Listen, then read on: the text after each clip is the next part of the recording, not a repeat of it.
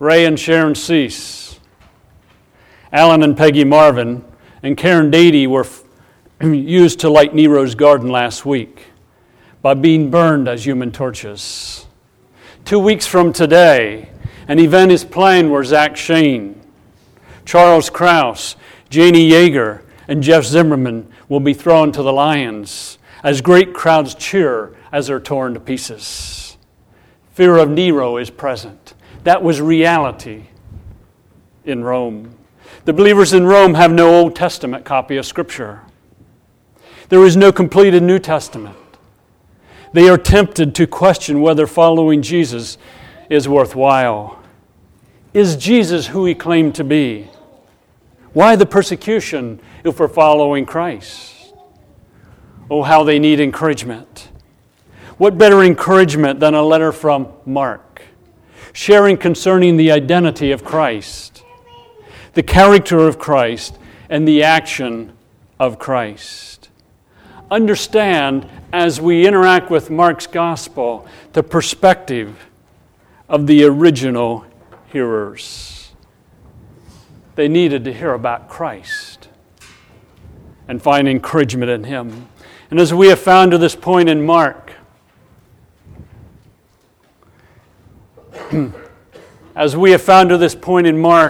that Jesus was who he claimed to be.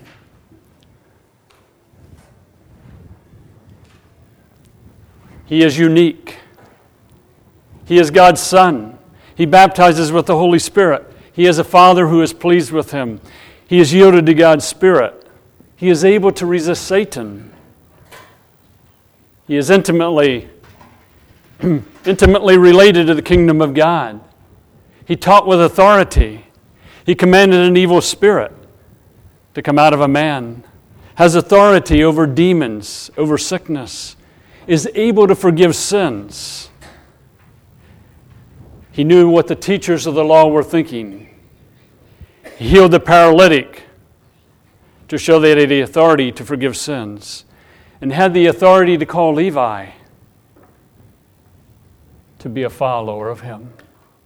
As the Roman believers heard this, I'm sure they were encouraged to go on for Christ. As we discuss the gospel of Mark, be encouraged because of Christ and who he is. And as we look at a part of Mark chapter 2, keep in mind that in Mark 2, 1 through 12, Jesus and his authority is questioned. And he's said, I have the authority to heal someone, and I have the authority to forgive sins. Jesus had the authority to call a tax collector to follow him. He had the authority, as we'll discuss this morning, to make a pronouncement concerning fasting and saying that my followers don't need to fast because I, the bridegroom, am with them. He had the authority to give some teaching concerning the Sabbath. And he had the authority to heal on the Sabbath. Then in chapter 3 and verse 7, we find a summary of Christ and his authority. Let's take our Bibles and turn to Mark chapter 2, reading together verses 18 through 22. Mark chapter 2, verses 18 through 22. Mark chapter 2, beginning with verse 18. Now John's disciples and the Pharisees were fasting. Some people came and asked Jesus,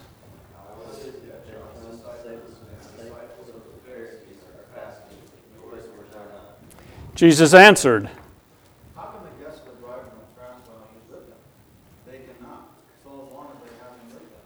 The time will come when the bridegroom will be taken from them, and on that day they will fast. No one sews or patches unshrunken cloth on an old garment.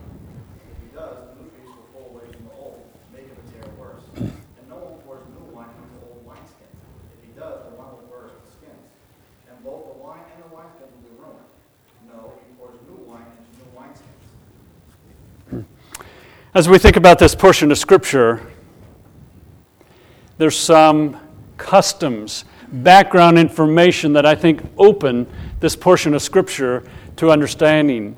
And we'll look at some of them this morning and then see how that might fit into our day-by-day living.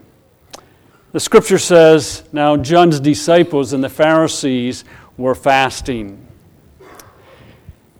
John's disciples were referring to John the Baptist, who prepared the way for Jesus in chapter 1, verses 2 and 3.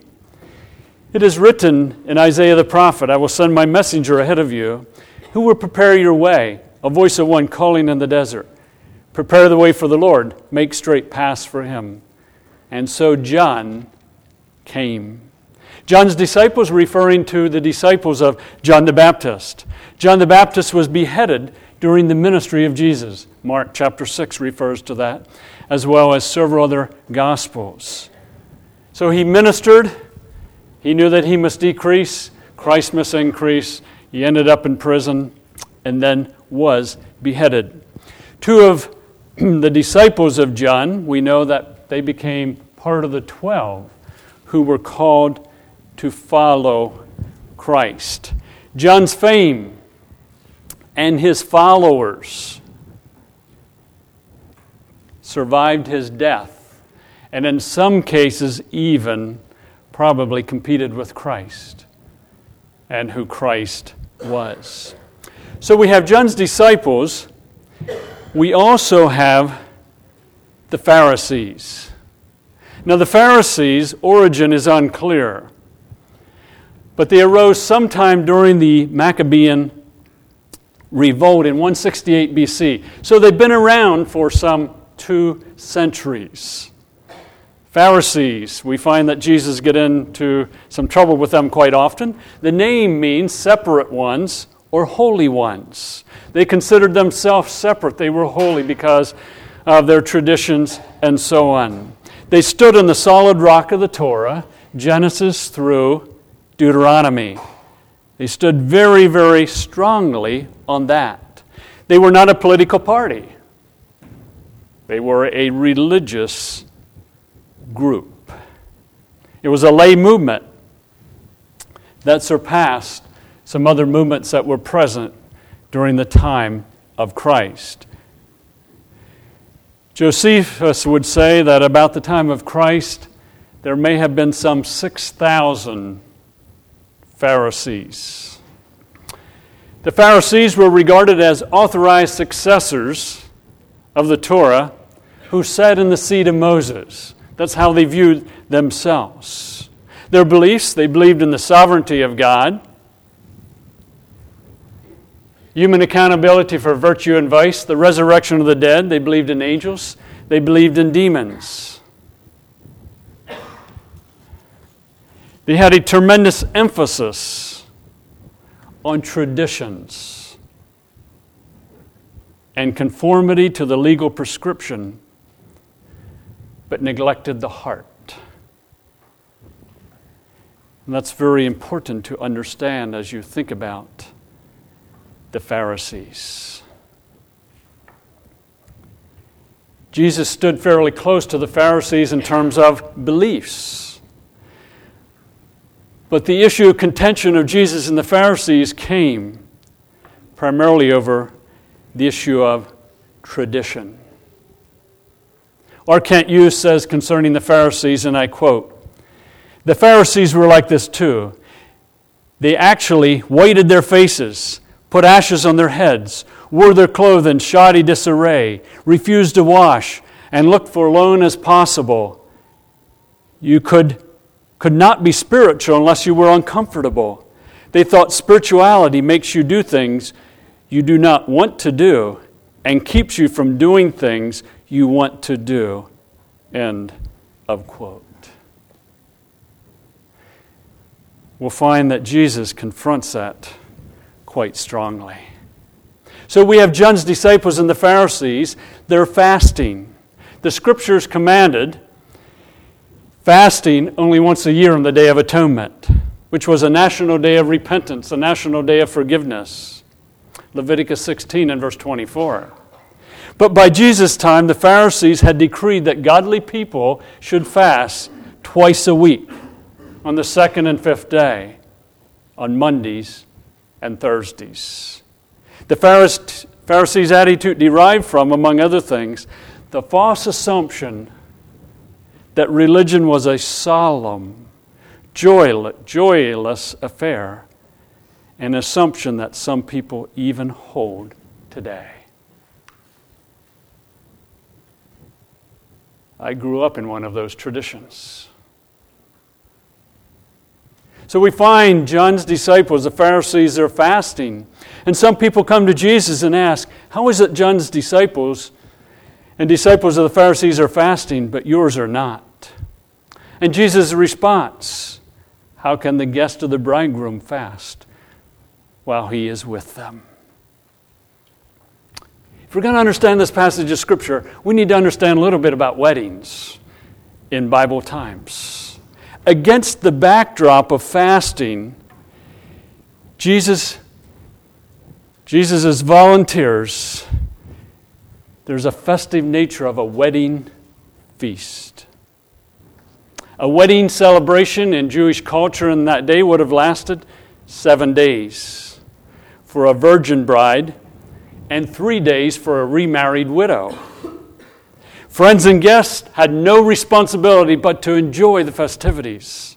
There was an abundance of food and wine, as well as song and dance and fun in the house and on the street. Even rabbis were expected to stop from instructing concerning the Torah and enjoy the celebration with their students. The guest of the bridegroom pictures the gathering of the wedding party, waiting patiently to eat. Any thought of fasting at that moment is out of the question. The use of the wedding imagery with regard to a question about fasting radically alters the challenge to his authority. Jesus is being asked, the disciples fast. That is, John's disciples fast. The disciples of the Pharisees fast. And your disciples are not fasting. What's going on? The difference between Jesus and the disciples of John and the Pharisees pertains to the fact that Jesus is present.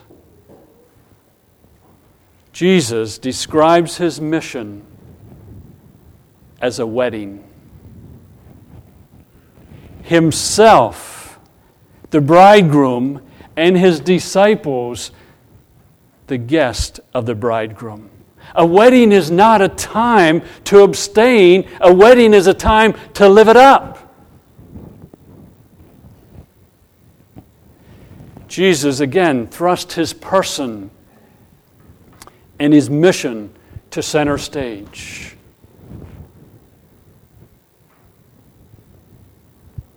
How can my disciples, who are the guest of the bridegroom, fast while he is with them? I am the bridegroom. And it's interesting, if you go back to the Old Testament, you'll find in the Old Testament that God is the husband of Old Testament Israel. And when Jesus says, how can the guest of the bridegroom fast while the bridegroom is with them? He is saying, I'm the bridegroom. Who's the bride? We know that believers are, as we read on in the New Testament. We know that those who are considered friends of the bridegroom at this point in time, the disciples of Christ, would later become the bride, become the bride. So how can the disciples of Jesus be fasting when the bridegroom is with them?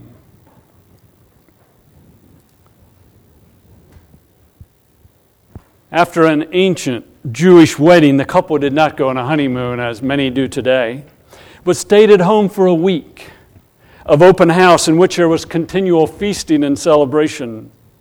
For the hard-working, this was traditionally considered to be the happiest week in their lives. The bride and the groom were treated like a queen and a king. They were attended by chosen friends called guests of the bridegroom, which means literally children of the bride's chamber. The guests were exempted from fasting during this week, all in attendance, enjoyed the celebration. For those of us who are on the other side of the cross,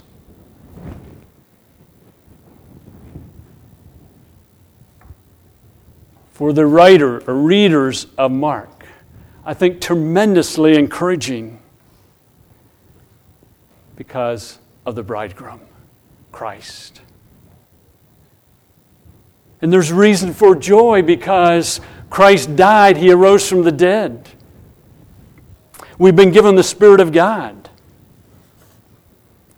And there is reason for perpetual joy. Christianity becomes perpetual joy for those who take it and cultivate it. The early Christians were even accused of being drunk. The first Franciscans were reproved for laughing in church because they were so happy. The first converts of the Reformed Carmelians were happy places because there was an insistence on musical instruments and a time of joy in corporate worship. The first Salvationists or Salvation Army people jumped for joy because General Booth told them that if they felt the Spirit move them, they should leap in a hymn or a prayer, and they did. There's perpetual joy. Why? Because the bridegroom. Who is Christ? The bridegroom. Who's the bride today? The body of Christ. He says something else in this text. Not only is He the bridegroom, Jesus says in verse 21, no one takes a patch of unshrunken cloth or sews a patch of unshrunken cloth on an old garment. If he does, the new piece will pull away from the old, making the tear worse. So what would happen? They would make a garment. They would wash the garment, and the garment would shrink. So the shrunken garment would be worn, and it gets a hole in. So they're going to patch the garment. And they take a piece of new material, sew it on the old garment. And what happens? The garment is washed. The patch shrinks and pulls away from the rest of the garment. Jesus says, no one sews a patch of unshrunken cloth on the old garment. If he does, the new piece will pull away from the old, making the tear worse. As you look at the text, Jesus is saying, I'm the new garment. You can't sew me in the old. You can't sew me in the tradition of the Pharisees. You can't sew me in the Mosaic law. I'm new. He goes on. He says, and no one pours new wine into old wineskins. Again, we need to understand what was taking place in Bible times. They would take animal skins and they would make a place to store wine. So they would take the wine coming out of the wine press, they would put it in animal skins, and as the wine fermented, it would expand, stretching the animal skins. So they would use that wine. You don't take the next wine and put it in the old wineskins, because what's going to happen? As that wine ferments, it's going to stretch and it's going to burst the wineskins. What is Jesus saying? No one pours new wine into wineskins. If he does, the wine will burst the skins, and both the wine and the wineskins will be ruined. No one pours new wine into, or no one he pours wine into new wineskins. Jesus is saying, I'm new wine. You can't pour me into traditions of the Pharisees. You can't pour me into the Mosaic law. I'm new.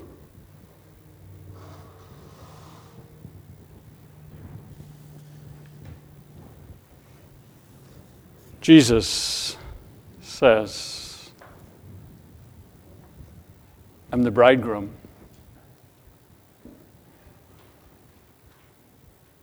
I'm new material. I'm new wine. And as the Roman believers were hearing this, this following Jesus, going to Nero and being thrown into the lions or being a torch at night is really not that bad because Jesus is our bridegroom. The wedding's coming. He's new material. He's new wine. Yeah, we'll stay with Christ. We'll continue to follow Him. That would pose a question, and I will seek to answer it. What does Jesus, as new wine and a new garment, and it's not there, but it should also be as bridegroom, look like in our daily life and our local church? Jesus is the bridegroom. We're the bride. Jesus is the new material. He's new wineskins. What might that look like? A couple thoughts. We live from desire, not duty. We live from desire, not duty.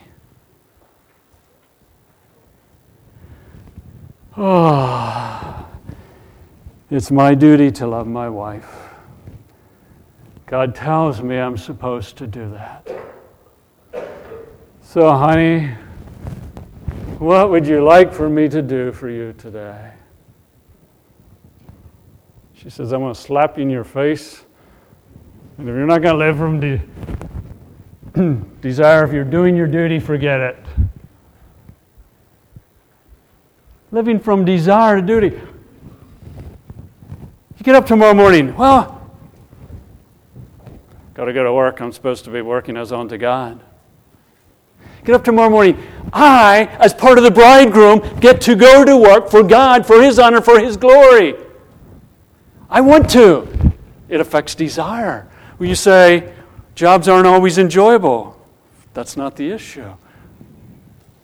Desiring to work as unto God. Whatever the circumstance. There's a constraint by love, not by rules. A couple weeks ago, when Ruth and I were down visiting her mom, we got talking about some of our own history. And we got talking about Crossroads Mennonite Church and why Dad and Mom left that church and why Dad, resigned as Sunday school superintendent and so on. I remember going there as a little kid. I think I was 5 or 6 when they left there. And part of the reason they left is because there was a constraint by rules, not by love.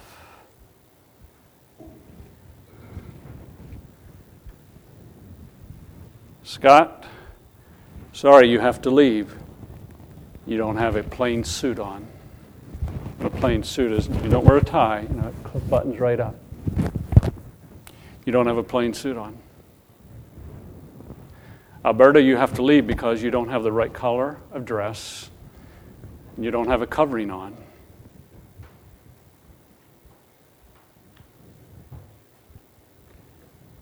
Rules. Jesus is the bride, as new material, as new wine. Moves us to be constrained by love, not by rules.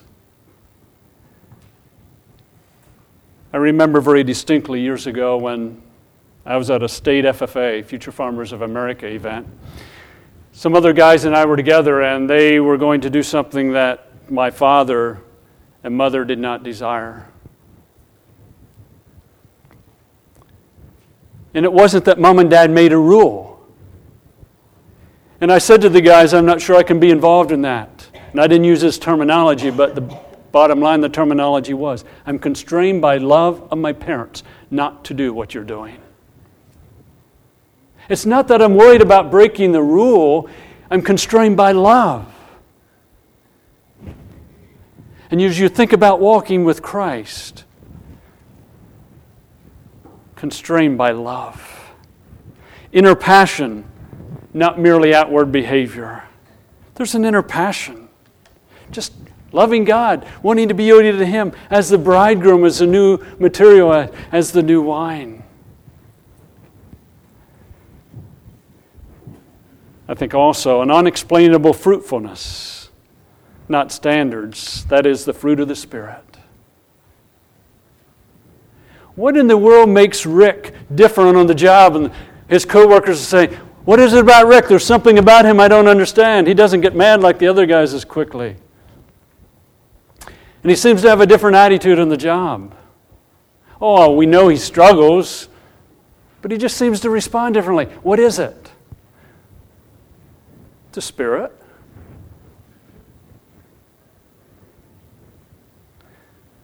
What is it about Alan when he struggles in responding to Peggy that eventually he gets to the point of going to Peggy and saying, Peggy, I'm sorry, I was wrong. Will you forgive me? And Peggy says to herself, boy, must be the Spirit of God working in his life. That's new wine. Jesus. That's Jesus as the bridegroom. Jesus as the new material. I think also, as you look at the text of the Scriptures, you think about Christ as bridegroom, new material, new wine, that there's an unconditional acceptance of others, not a category of people. When I was in high school, we had 5 sections. Sections 1 and 2 were the academic kids. Section 3 was the commercial. Section 4 was the general. And Section 5 was the ag kids. Now those were very distinct. Sections 1 and 2, the academic kids were the smarties. Section 3 was the dumbs. Section 4 was the dumbers. And Section 5 was the dumber-dumbers. And there was no question about it. It was very clear. I, as a dumber-dumber, struggled in relating to the smarties. And even some of the dumber looked down on the dumber-dumbers. Very distinct. And I, as a dumber-dumber, wanted to be with the smarties part of the time because I wanted to take some academic classes. I fought a long time for that to be a reality because I thought I wanted to go to college. So here we have a dumber-dumber with the smarty. That created some friction. In the body of Christ, with Christ as our bridegroom, with Christ as the new wine, with Christ as a new material, we love unconditionally and we accept one another unconditionally. It's not a matter of how dumb we are, how smart we are. It's not a matter of our physical appearance. It's not a matter of how much hair we have in our head. It's not a matter of how we comb our hair. It's not a matter of how outgoing we are. It's a matter that in Christ, our bridegroom, the new material, the new wine, is at work in our lives, forming Himself in us. So I can put my arms around one of those guys in Ghana who doesn't take a bath as often as I do, probably never had one like I did, and say, I love you. Not thinking I'm any better or he's any worse. Can say to a guy by the name of George, you're the shepherd of this church. How do you want me to respond as a guest at your church? The church you pastor. Because of Christ. As we continue in worship, reflect on the fact that Jesus is the bridegroom. He's the new material. He's the new wine.